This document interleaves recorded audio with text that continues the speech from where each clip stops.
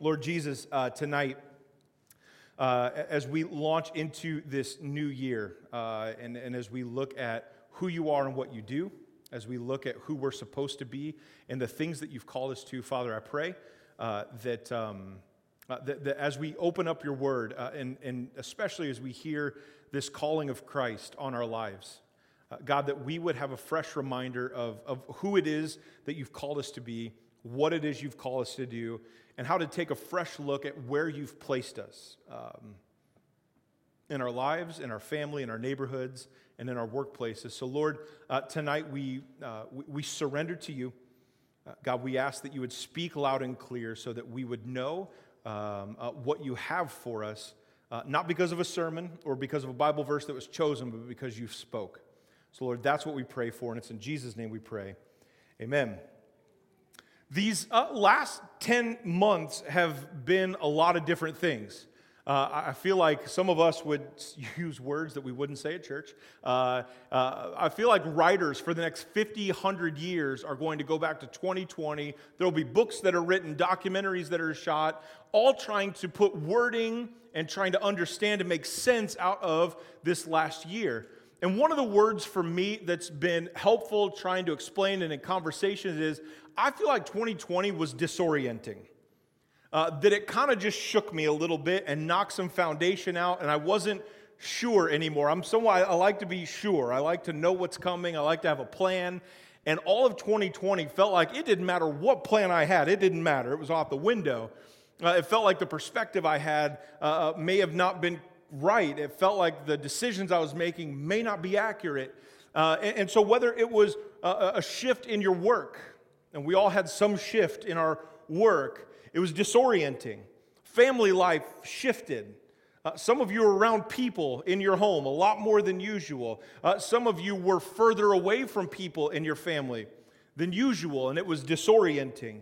Home life changed, social life changed. I died a little bit in 2020 because I'm kind of like a puppy dog. I love being around people, right? I love hanging out. I love all that. And then 2020, it was my people. I couldn't hang out with my people, and there weren't backyard bonfires and cookouts. It was phone calls and text messaging, and I died a little bit. So I'll pray about that later, but I just want to get out.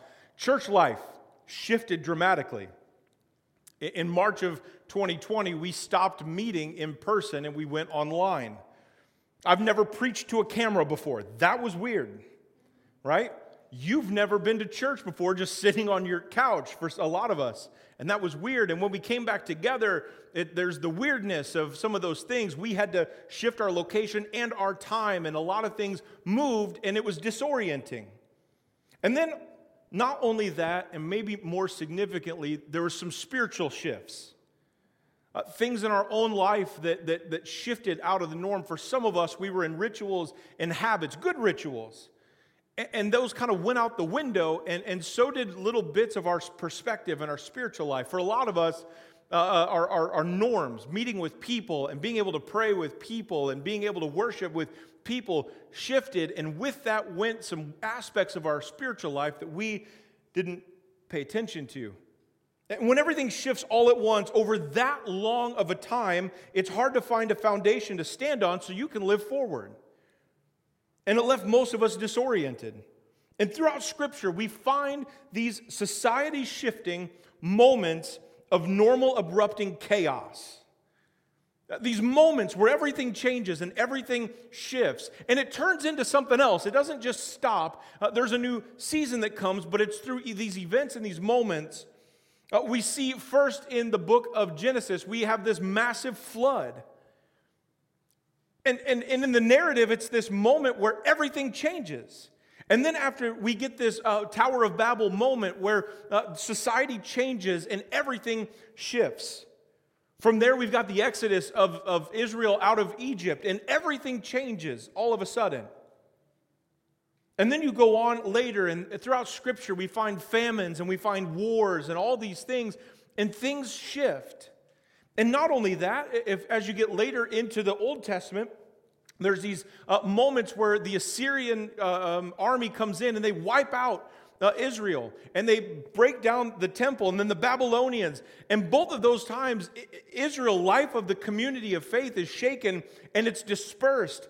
And it really never comes back together in the same way. And then there's what Jesus steps into, which is the Roman occupation. And that's just historical timeline, but looking at when Israel was under the Roman Empire and how that affected day-to-day life. It wasn't about God being in the temple, and that's where he was. There were soldiers marching around on the street telling you what to do and how to do it. And in every one of those moments, what we see, God comes with a very similar message, which is just turn back to me. Throughout the prophets in the Old Testament, all the weird names that you can't pronounce. In almost every one of those books, God's message is the exact same. Stop doing what you're doing, or else you're going to end up in destruction. Turn around, follow me, and watch peace fall on you. Most of our disorientation in 2020 was because of the loss of something we placed too much of our identity in. There was a lot of things that shook up in life. And the hard part for some of us is there was pieces of our identity attached to things that could be shaken. When our work was messed with, that shifted some stuff because a lot of people say, well, I am what I do. My work is part of my identity, right? Hi, I'm Don. What's your name? You know, whatever. Who are I'm a teacher. I run a business, right? You throw out with what your work is. It's part of who you are. It's part of your identity. And when that starts getting messed with, you start getting messed with. Not just work, but also our routines. I'm a routine person. I could eat the exact same thing for lunch every day and it would not faze me. So long as it's the right thing. Let's start there, right? I like habits. I like rhythms. I like routines. I like getting into a flow and letting that kind of ride out. But the reality is when the routine gets messed up, we realize how much of our identity was staked in how we do things, when we do things, and how much control we have over when and where that happens. Then there's these cultural norms that are all shifted.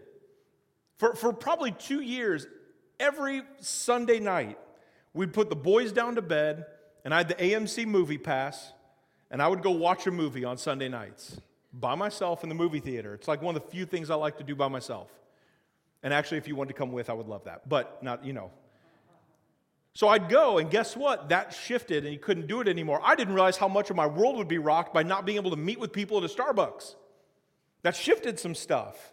And all I'm saying is, in all of these things, when all of these norms in our life come crashing down, so much of us went crashing down with it because we staked our identity in the things we were doing.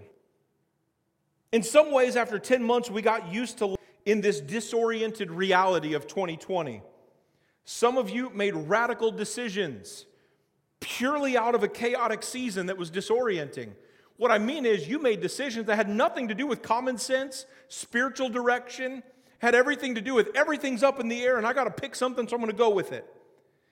We'll find out later in life that we may have zigged when we should have zagged because everything was up in the air and we just did something. A lot of our life gets wrapped up in these moments. Here's a perspective I want us to grab onto. So much, and this is before 2020, so much of who we are, we do, unbeknownst to us, unless we stop and think about it, is decisions and perspectives that are found in a disoriented way of life. What I mean is we've become so accustomed to darkness that we forget how to see in the light. You know when you've been in a dark place for a while and your eyes start adjusting and you can see okay? We can live life that way expecting that it's normal. And we've done it. And some of us, the last years, that's what it's been. And what we see when we jump into Scripture and what we see when we understand who Jesus is, what He means, and how that impacts our everyday, is we get a light shown at us. And we get to see it around us. And we get to see it light the path in front of us so we know where to go and what to do and how to do it. Some of you dropped foundational and soul-shaping habits and rituals and direction simply because you were in the middle of a normal, erupting chaos. What I mean is there was areas where God met you in your everyday life, and in the middle of 2020 and all the chaos and the flood and all that stuff, somehow it slipped away and you forgot to grab it and bring it back. And in a season where the world was being turned upside down, some decided to leave or distance themselves from their church family, or worse yet, and most without meaning to, distance ourselves from God. However, as we read through Scripture, we are reminded that God uses these society-shifting moments of normal abrupting chaos to draw us back to Him, to reset us who we are, what we do, and where we are. The first part is that who we are piece. It's our identity. It's super easy for us to have our identity placed in different things. Our identity can drift towards our occupation or our family. Our identity can shift into people-pleasing. I don't know who I am, I just know I want to make you happy. And if I make you happy, I'm going to assume that I'm okay. And for a lot of us, too, our identity can be landed in our insecurities. We'll start believing things about us that may not be true, but from your own perspective, it's what you've started thinking. When you read Scripture, though, you find out that God's already given you an identity. You are His child. So long as you belong to Him, so long as your life is in Christ, you are a child of God. That is your identity. It's why Jesus, when He's teaching on worrying, says, don't worry. If God cares for stuff like this, why don't you think He would care for one of His children? Why don't you think God wouldn't provide for you? Why do you think you wouldn't be taken care of? And not only that, we're a child of God, but we're also a follower of Jesus. And in a culture that stakes so much on leadership, sometimes we forget spiritually that we're followers first. It's not about what we lead. It's not about all those things. What does matter is, are we imitating Christ? Are we following Him where He goes, wherever He goes? The second one is this: it's what we do. It's our mission. The main question leading up to age 18 for me was, what do you want to do? And I had no idea. My dream job when I was little is I wanted to be a potato truck delivery guy. Because we had family friends who worked for Frito-Lay, and all I knew is they had an endless supply of chips. And I thought that was like what heaven was going to be like, right? And then you turn 18, and I had no idea, right? And so often when we meet each other and we meet people and new people, one of the first questions we ask, and I don't know if it's just muscle memory icebreaker or whether it's just what you're supposed to do, but we'll say, hey, my name's Don. Oh, what do you do? And I never answer that question correctly, because then all of a sudden it's like, I'm sorry, Father, for sin, right? And it goes into, I'm sorry, I don't know if I cuss, but I'm just going to apologize in advance. It's like, it's cool, I've lived in life. It's okay, right? But that's what we want to know. What do you do? And when you meet, we tend to think about our occupation or our work when we think about what we do. And as adults, we have work that takes and consumes most of our time. But as Christians, we have work that consumes our perspective and our relationships in worship to God. And that work that God's given us is to go and make disciples of all nations. It's to help people find their way back to God. It's that in who you are, as you're around people, that they would see Christ in you, and that you would be able to pass off or show what Christ looks like when He invades the life of an actual person who doesn't have to parade around pretending they're somebody different, but gets to be their authentic self who's been radically transformed by the good news of Jesus. And then there's where we are. It's our place. We're used to being able to choose our place, whether it's the nation we live in, the state that we live in, the neighborhoods that we live in, based off of our preferences and based off of our convenience. And we forget that God has placed us here, where we are to do what He's called us to do. You living in your neighborhood is not an accident. God put you there. And while 2020 may have had you asking, what am I doing here? God has never been asking that question, unless you've been somewhere where He's not called you to be. God knows why you are where you are, because He put you there. That's one of the first things God does with Adam when He creates him. He puts him in the garden. He places him in a specific place to do a work that he's called him to do. When Jesus leaves and he ascends back into heaven, he calls people to go into places to do what they're called to do. We are already in the place where you can live out the purpose of your life. Many of us this last year have left 2020 disoriented. We've had almost every aspect of our day-to-day lives changed and shifted. There have been habits and norms and rituals and relationships that have been broken. And when you break a bone, I told you my mom had surgery, so her entire sternum is now going back together. When you break a bone, your body is naturally wired to put itself back together. It will grow. The hard reality, though, is if you don't set that bone in the right place, it'll grow back in a way that it was never intended to be. In order for that to happen, you have to give it attention. You have to give it a supportive structure. You have to correct it so that it's where it's supposed to be. And a lot of us in 2020 had things broken in our lives that if we don't give it attention and we don't give it a supportive structure and we don't correct it, our lives will grow in a way that they weren't supposed to be simply because we never paid attention to what was broken. Of all the things that have broken, too often our spiritual life is one of the first casualties to go when things shift. I want us to start this new year by remembering the foundational characteristics of your first calling. One of my favorite Bible verses, one of the first ones I remembered encountering or trying to remember is this out of 1 Corinthians chapter 5, verse 17. Paul writes this to the church in Corinth. He says, "Therefore, if anyone is in Christ," not if somebody knows about Christ or if people grew up in church. That's not what he's saying. He said if you're in Christ, if you look for Jesus and you find you there, if someone goes looking for you, that they can't help but to run into Jesus because your life is in Him. Not like a casual bystander in the religion of Christianity, but someone whose life is staked in the very center of who Christ is. If anyone is in Christ, then a new creation has come. What it means is this, is the old is gone and the new is here. You're not who you used to be. Praise God. And more importantly, what God's going to do with you is something you've never been. The old is gone. We love that part. Take my sin. It's yours. Right? It's almost like saying, here's all my garbage from the last week. I would love for you to take that. That's not hard to give away.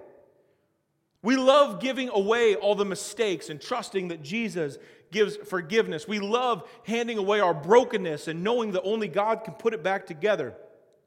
We're really good at getting rid of the old. But Christians, if we can talk to ourselves real quick, are all too often neglecting and fully embracing the new creation.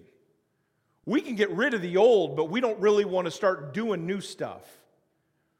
I'll stop doing some of that, but there's some norms in my life that I want to hold on to. I don't want Jesus telling me what to do all the time.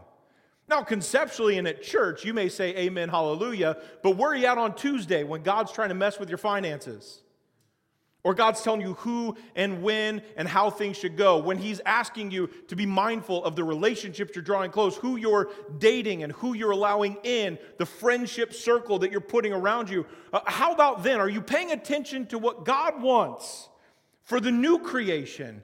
Or do you slink back to the old? I'm not sure where you are emotionally or mentally or relationally or spiritually, but I want you to be reminded as we go into 2021, rebuilding what was lost in 2020. I want you to remember your spiritual identity. I want you to remember your spiritual mission. I want you to be reminded of your spiritual placement, that you are here at your address, in your family, with your friend circle, at your job for a purpose. In the Gospel of Matthew, in chapter 3, Jesus has just been baptized by John the Baptist, and he's led out into the wilderness, which sounds really good, because I like a good camping trip and being, having a little reset time, except for he goes out in the wilderness to be tempted. He fasts. That's not my idea of a vacation. For 40 days. One of the most understated verses in the Bible is he would fasted for 40 days and he was hungry. You think? And then Satan comes at him. Don't find me when I'm hungry. I don't know how Jesus did it, so I'm thankful that he set a good precedent. But when I'm hungry, it's not the time to mess with me. And he goes out and he's tempted, and when he comes back, he starts preaching a consistent message. Repent, for the kingdom of God is near. And what he does when he comes back is reminding people, not like sandwich board dude that's angry with the megaphone downtown yelling at you, repent, repent, repent. Like a loving Savior that showed up so you didn't have to keep suffering the way you're suffering. Stop going the direction you're going and come back to me. Stop doing it your way. Come back to me. Stop your decisions and your direction and your confused way of doing life and come back to me. Why? Because he says, I'm the way and the truth and the life, and no one will come to the Father except through me. So as he's preaching that, he reminds us that now is the time to turn from where you are going and head back to God. He's preaching, and as he's preaching around, he starts calling his disciples. Now, disciples to us in our culture, we don't do that much anymore. But in a first century Jewish context where Jesus was at, it was very normal. You had rabbis, kind of like the priests / theologians / kind of a little bit of a government authority, kind of. And these people that carried so much weight would call people to be their disciples, this word that means kind of like a student, apprentice, follower. That you would leave everything to follow the rabbi. And not just follow him, but these 12 guys wouldn't just listen to his teaching content. Jesus would not have been YouTubeable. What I mean is, he wasn't asking you to agree with or disagree with his content. I actually wonder if his teaching style would have grabbed us, or if it wouldn't have been flashy enough and we're used to things fast and quick. So it wasn't just, hey, take out a notebook and write down the stuff that I'm saying. Instead, when a rabbi called a disciple, it was to follow everything that he did. The way that he talked, not just the words. Who he talked to, how he treated people. A disciple would have worked to imitate his motivations, to imitate his impulses and his spiritual habits, to imitate the qualities of the person they're following and the characteristics. It's to all-encompassing, pay attention to so you can soak it in and live it out. And in Matthew chapter 4, verse 18, Matthew writes this. He says, as Jesus was walking beside the Sea of Galilee, he saw two brothers, Simon called Peter and his brother Andrew, and they were casting a net into the lake because they were fishermen. And he said to them, follow me, and I will make you fishers of people. And at once they left their nets and they followed him. I think it's wild. These guys that were going to inherit dad's business, because that's probably how it would have worked, that probably financially would have been okay, that had things set up. They didn't need a 401k because their lifestyle was just set up fine. Probably comfortable, doing the same thing they knew how to do because that's what they grow up doing. And all of a sudden, Jesus calls them into something different, and they have to leave everything to follow him. And then in verse 20, it says, at once they left their nets and they followed him. There must be something about Jesus. And in this invitation, I believe we get a succinct understanding of what it means for us to follow Jesus, to hear his invitation and to be reminded of what we're invited to. And the first thing I want us to see in that invitation, not just for Peter, Andrew, James, and John, but for us, is this, is in order to do this, we have to leave our comfort zone and follow Jesus. We have to leave the things that we're used to. We have to leave the life that we've built to follow Christ. In Matthew 4:19, Jesus says, come follow me.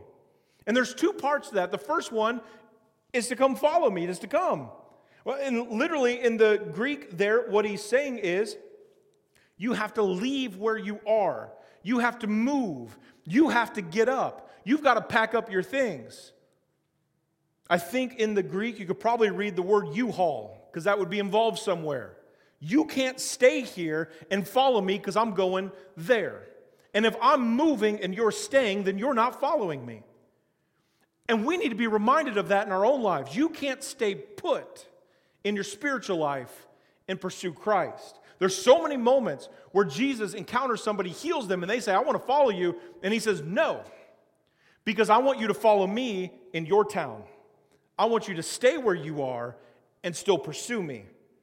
I love Matthew chapter 13, just a little bit later in the story. Jesus gives a parable that helps us wrap our minds around this. He says this, the kingdom of heaven is like a treasure hidden in a field. Let's bring that up to modern day times. It's that $400 million Powerball ticket. I know you've seen the billboards, bought the tickets.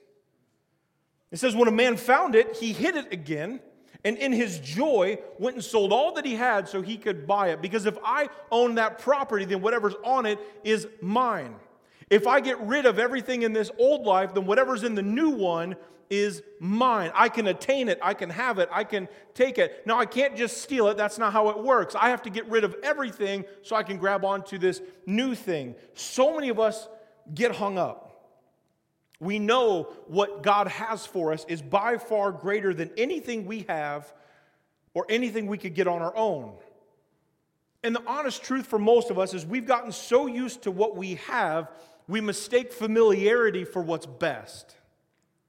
Because we're used to it, it's easier to stay than it is to go. It's easier to stay in the comfort zone than it is to leave. You may need to take a better look at Jesus so that you can fully see how worth it he is. And on the flip side, some of you may need to take a look around at your life to see how not worth keeping it is when you know what you could have. I love that the scripture and the way Jesus tells the story is this. It's in his joy that he went back and sold everything. It's in his joy that he was willing to part ways with whatever he had built up to that point.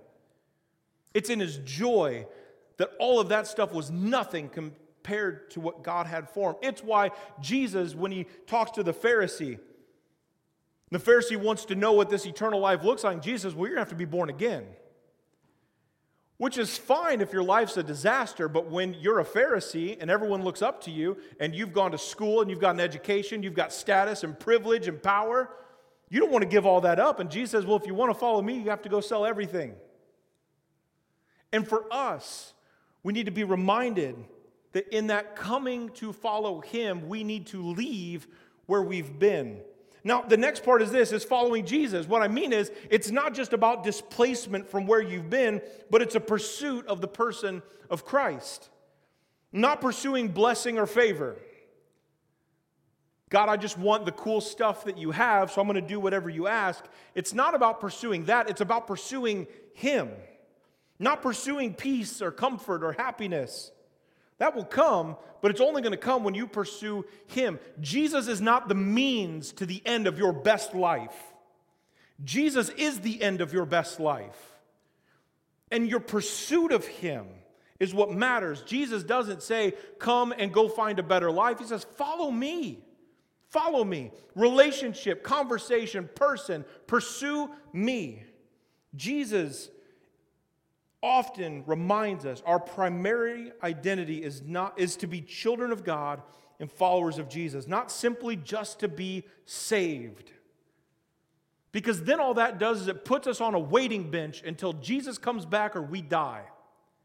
What Jesus has planned for us is that tomorrow your life will be spent on mission. He's got a purpose for you the minute you surrender your life to Christ. It's not a waiting game. It's for right now. If you follow him, you'll find more than you've ever known. And if you stay put, you'll continue to discover all that's missing that could only be found in the one who invited you to follow him. The second part of that invitation is we have to be surrendered so we can be crafted by Jesus. Now, if we've known each other for a while, you know that I'm pretty sure most of the time I'm always right. Right? I've also lived enough life to know that I'm usually wrong in thinking that, but it doesn't stop me from thinking it. I assume that I'm right, that the way things should be placed in the house, that what I want is right, and the way, how things happen, and the order of way things work is there's a genuine thing in me that I fight constantly. I lose often, but, that says my perspective is correct. We don't like to surrender things because we're control freaks. The reality is you can either control it or you can surrender it, but what you're giving up is God's purpose and plan for your life in that decision. If you're in control, you're not going to get where He wants you to be. But if you lose control, and not just lose control, if you surrender control to Christ, you start to see what God can do. Jesus says in Matthew 4:19 to these brothers that are fishermen by the sea, "Follow me and I will make you." I'll make you. I'll make something with you. It's actually the same idea as where we get the word in Genesis chapter 1 we talked about a few weeks ago, where God created. He takes stuff and builds purpose and value and function with it. And He says, if you follow me, I will give you purpose and value and function, and you will serve a purpose in your life. You'll have a mission to do. You will matter. And not just in the life that you've built, you'll have a key role and purpose and responsibility in the kingdom of God. As a recovering control freak, I love things exactly how I want them, and more so, I think things go best when they go the way I want them. Now, I say that a little tongue-in-cheek because I've, again, learned enough to know that the way I want them to go usually is not the best way. But that's not my first reaction. It's also part of our Adam and Eve natural sin, right? We want to know. We want to be in control. We want to be the one that hold the cards. And part of an obsession with control is that we don't like anyone else to be, right? If you're married, if you've ever been around a single human ever, right? The only way I can stay in control is if the rest of you aren't. Now, in your own life, the way this works in a spiritual sense is the only way that you can stay in control is if you don't let Christ be in control. And I love when Jesus says, but those who lose their life will find it. Because once we surrender it, we start to see what God has for us. And we want Jesus to take our sin, but we don't want Him to tell us what to do. We want Him to forgive us, but we also want to continue holding our personal grudges and issues with whoever we want. Think of it like this. We want Jesus to pay our debt, but we don't want His help with future financial planning. Now, I want you to take all the bad stuff, I just don't want you to tell me to do with what I have now, right? Now, we've misunderstood Jesus. What I mean is, Jesus comes in and He comes to be our Lord, not our Santa Claus, where we try to convince Him that we're really good, so He gives us what we want. He came to reign supreme over your life, to sit on the throne and dictate His kingdom. And He comes to serve. Remember? Not to be served. It's a weird kind of kingdom. He comes that we could be His friends. I'm going to let you know that you want to be a part of that kingdom. The difference is, are you going to get off the throne of whatever kind of life you're trying to build so you can let Jesus be on the throne of the kingdom that's going to last for eternity? There is someone or something He's working us into. Isaiah chapter 64 says it this way. He says, yet you, Lord, not you, best friend, giver of all good things, Lord, Master, King, are our Father. We are the clay, and you are the potter. We are all the work of your hands. Who I'm going to be, I want that to be up to you. I surrender myself for you to craft me however I'm supposed to be, doing whatever I'm supposed to do, so I can become the kind of person that's used in your kingdom. We need to become so convinced that Jesus is the way, that it's easy with joy to surrender our roadmap and trust Him with every aspect of our life forward. If you surrender to Jesus for Him to craft you into who He's called you to be, then He can do things with you that you've never been able to do. And the last thing is this. In this invitation is to use your experience and your expertise to bring people to Jesus. To use your experience and your expertise to bring people to Jesus.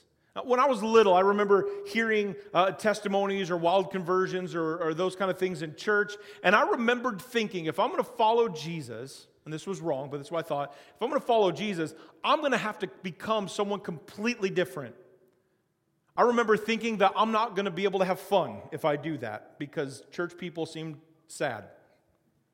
When you're 7, it's weird, but whatever, that's where I was at. You had to stop having fun. You had to stop enjoying things. What I found later was the complete opposite.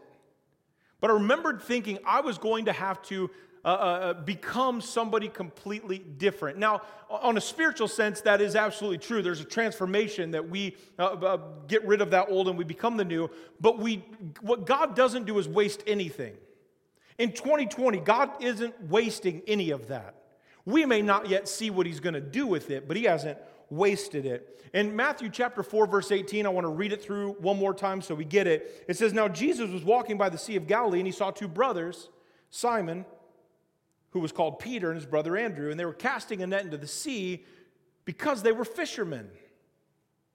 And He said to them, 'Follow me, and I will make you fishers of people.'" He took what they knew how to do and said, "We're going to repurpose it so it can be used for the kingdom." He finds these fishermen and He tells them to follow Him. He will transform their experience and their expertise for the kingdom's use to help people find their way back to God. Here's what I think. I think Peter, Andrew, James, and John, who start as fishermen, I think they keep fishing. I don't think it changes what their work is. I think it changes what their spiritual work is. I don't think it changes what they do with their hands. I think it changes what they do in their relationships. And as He calls them into this, their work is not about reports and quotas and invoices and workshops and the stress to perform. That's not what work is in the kingdom of God. Their work is about joining in the redemptive work of Jesus to see people put their lives in Christ, where their old self is gone and their new creation is every day. This isn't about throwing out everything you've done and everything you know. It's about redeeming it for the purposes of leading people around you to a saving, redeeming, restoring relationship with Jesus. In this invitation is not to come sit quietly, peacefully with Jesus while you have a private faith, where you don't talk about Jesus in your everyday life because you don't want to offend anybody. When you follow Christ, Jesus rarely offended people. The only people Jesus offended were the ones that wanted to be in control. If we do this Christian life and we're actually following Jesus, you won't offend people that need Him, or at least that know they need Him. How easy is it for us to get caught up in going through the motions of life that we forget that we are uniquely gifted? We are uniquely called. We are uniquely placed to make fully devoted, fruitful followers of Jesus. Paul reminds us that we are, in fact, ambassadors for Christ. We are His representatives here on earth. When people encounter us, they encounter Him. The way they view us is how they see Jesus. And sometimes it's not hard to wonder why people aren't attracted to Christ if all they've got to look at is us. And it's not a shameful, guilt-ridden stamp on our life. It's a place to call ourselves up to live, that we get to be those people. I don't want people looking at me for my skill set. I don't want people looking at me for the things I'm good at. I want people to look at me and see the things that God has pulled me out of that I couldn't have done on my own. To see the things that God has put me into that I never could have made to without Him. The mentors and spiritual giants that God has placed around me, many of whom have never wrote a book and will never know their names, but to me, they were people that God placed in a season for a time. And I didn't deserve any of that. What we miss is God has called us to be ambassadors, that when people encounter us, they encounter the kingdom of God through us. Jesus reminds us that we are also called to be witnesses, to tell people who He is. Now, this doesn't mean Bible college theologians that know the Bible forward and backward, and you can't talk about Scripture unless you've got the entire book of Romans memorized. All it means is this: what have you seen God do in your life? Tell people. How have you seen God show up in your life? Tell people. How good's He been to you? Share it.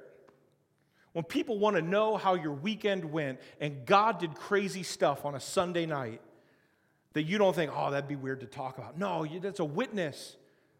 Man, the Spirit moved. He talked to me. I got to give a hug to someone I haven't seen in a couple months. There's things that happened. God's been moving. That's it. And guess what most people hear from the church? Not witnesses of people that have been with Jesus. How are you doing? Well, praise be. How's Jesus been in your life? I don't know. I just, whatever. And then I'm going to, right? Man, because it was with joy that the man went back and sold everything that he had so he could attain everything that God had for him. And what the world gets out of most of the witnesses of people that have seen God radically move. Some of you don't deserve the families you've got, but God's been good. Some of you don't deserve the blessings and the joy and the favor that you have, but God's been good. And when people want to know what you've got to be joyful for, instead of saying, witness, share, tell. The next thing it says, we are servants to help them receive who He is. My job is to serve you so that you can fully see who Christ is. Your job is to serve people so they can fully see who Christ is. That's the work we get to do. But when the world falls around and our identity is attached to all that, we fall down with it and our witness leaves, being an ambassador drops out, and we stop serving everyone else. God isn't wasting a single moment or aspect of your life. And when you leave everything to follow Him, He will make you from the inside out into a disciple maker. Someone that makes an eternal difference in the lives of people, not because you're great, but because you're representing the one who is. And you're using these experiences and this expertise you already have. God's plan to reach a lost and fallen, broken world is through saved, redeemed, restored people who used to be lost, fallen, and broken people, us. Philippians chapter 1, verse 6 has been one that I have walked with, carried with, drank it often, used it in the morning, went to bed at night with it on my brain. It says this, being confident of this, that He who began a good work in you will carry it on to completion until the day of Christ Jesus. Here's why I needed that verse this last year. Because there were days where I had no idea if any of this stuff was working. I had no idea if God was done with me. I had no idea if God was done with us. I had no idea if I was doing the right things. I had no idea if we were in the right place. I had no idea what was going on. And here's what this verse reminds me of. Until I go to be with Jesus, He's not done with me yet. And as we go into 2021, you need to hear God isn't finished with you. This isn't the end spot. Here's a praise report. You're not the finished product. He's continually making you to be like Christ. That's the promise when you leave everything to follow Him, that He's going to continue working on you until the day of Christ. There's no cosmic shift that happened from last year into this one. However, I'm praying that you have a spiritual shift. That you aren't following success or status or significance. My prayer for us is this, that you're pursuing being faithful, that you're pursuing being available to whatever God wants, that you're pursuing being Spirit-filled, that you're trying to figure out what nook and cranny of your life have you not surrendered to Him yet so that you can hand that puppy right over. That you are working at being willing to jump into any conversation or initiative that God puts in front of you because you know that God has more for you than what He's ever gotten out of you. Philippians chapter 3, verse 13. He says, this one thing I do, forgetting what is behind and straining towards what's ahead. I press on towards the goal to win the prize for which God has called me heavenward in Christ Jesus. Forgetting what is behind. Forgetting it. Old Testament actually reminds us it's foolish to go back and say, well, things used to be good back then. It doesn't matter how things used to be. He says, I've forgotten everything that's behind me, and I'm straining towards what's ahead so I could receive that prize. Not because we're so over the past. Not because we want to just get rid of 2020, because God's going to use it. Don't get rid of it. He did some stuff in there. He's carrying some stuff out in there. If we're already convinced of heaven, then we know that where we're heading is better than where we've been, and we know it's better than where we are. So every day of our life that takes one more step towards eternity is lived in a better direction. We know that what's coming is better, so we treat it that way. Tomorrow's different because we know where we're going. Wednesday is different because we know where we're headed. We have assurance of those things, and so we live different day to day. Here's what I want to call us to, and I promise I'll stop talking. In 2020, it left some major shifts in our culture, and while we were never change our theology as a church, that would be foolish, meaning change what we believe about God. It's wise often to reevaluate our methodology, how we do it. And cultural demands that we change our methodology. The way we do church in the United States won't work in Brazil. The things that are working in Little Village right now may look really weird if we tried to duplicate that in Oak Lawn. Because as culture shifts, the same true, never-changing, never-shifting gospel of Jesus invades all of that, but it looks different from neighborhood to neighborhood, from person to person. We don't change the method or message, but we do sometimes change the method. And here's where I want us to look. On September 6th of 2021, we are going to enter into this pursuit of relaunching New Life Community Church in Oak Lawn. Because what our community needs in 2021 is different than what it needed in 2019. And you're all the launch team. And we'll pursue what this looks like. And over the next few months, we're going to look at making sure, in our small groups, we're talking through this, we're trying to figure out how do we do the best job of making sure I just want to be a good follower of Jesus. That's all we want to spend time on. And then the few months after that, we want to look at how do we, at the best possible capacity we have, how do we help make disciples of other people? Not weird marketing tactics to bring people in and change them, whatever. How do we honestly present Christ in a way where people can see Him genuinely, to have an honest response to that? And then after that, what we want to do is leading up to September, we want to look at how do we start forming our church in a way where we can make disciples in this area and just do what God's called us to do.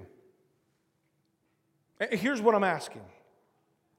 I want to ask you to pray with us and commit to relaunching the church with us. Now, we're going to meet every Sunday. Our groups are going to continue. We're still going to go. I just want us to be thinking this year, God wants to do something different with your life as a part of this church.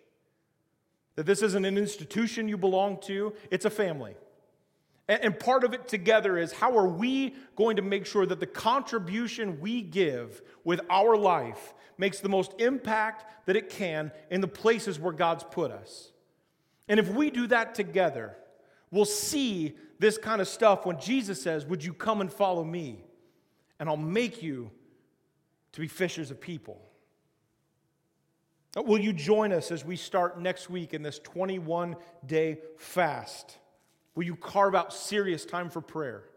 Will you carve out serious time for giving God your attention and serious devotion to the things of God? This year, I fully believe that what God wants to do with us and through us will be different than what we've seen in the past, because 2021 is going to be different than anything we've ever seen in the past. And to be honest, we should do this often. And where I see God pulling us is only going to be helpful with this. Are we willing to leave the comfort zone of what's normal to follow Jesus, who asks us to trust Him? Are we willing to follow Christ, not knowing maybe where He's going to be tomorrow, but being willing to follow Him as He gets there? Are we willing to let Him make something with us, surrender who we are and what we do, so that we can become whatever He's asked us to be? Are we willing to do the work He's called us to so we can lead and help people find their way back to God? That is the pace I want us to set for the rest of 2021. And you may not feel like you're ready. No one ever is. You may not feel like you've got enough time, energy, money. None of us ever do. But what we do know is this, is that the moment we're ready to leave everything, to follow him, we start a lifelong journey of having our minds blown by the goodness of God, by the blessing of God, by the favor of God. We're promised that hard times will continue to happen until he comes. But what we're promised is that he's got a hope and a future. We've promised that he won't ever leave us or he won't forsake us. And I'd rather have those promises than certainty of my plan. Would you stand and pray? Lord Jesus, tonight, Father, we pray, knowing that in this room, there's some of our church that online tonight and throughout the week of people watching, there's people in our church. And God, 2020 left us disoriented, but you've got clarity. You have vision. You know the way forward. You saw this coming thousands of years ago, and you know what's going to happen tomorrow. So, Father, we trust you because you are the author and you are the perfecter of our faith. You are the creator and the sustainer. God, we can't do this on our own. Many of us have tried and we failed.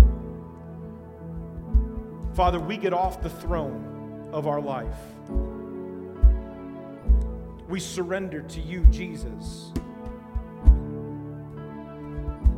Father, would you be Lord? Would you be King? Would you be Master? Would you sit enthroned? Would you reign over our lives? Would you shape us and mold us? God, would you make us into whatever it is and whoever it is you've called us to be? God, would you help us shave off the stuff that shouldn't be there? God, would you add into us the things that we need so we can do the things you've called us to do in the place you've called us to do it? Father, we give all this to you. In the mighty name of Jesus we pray. Amen.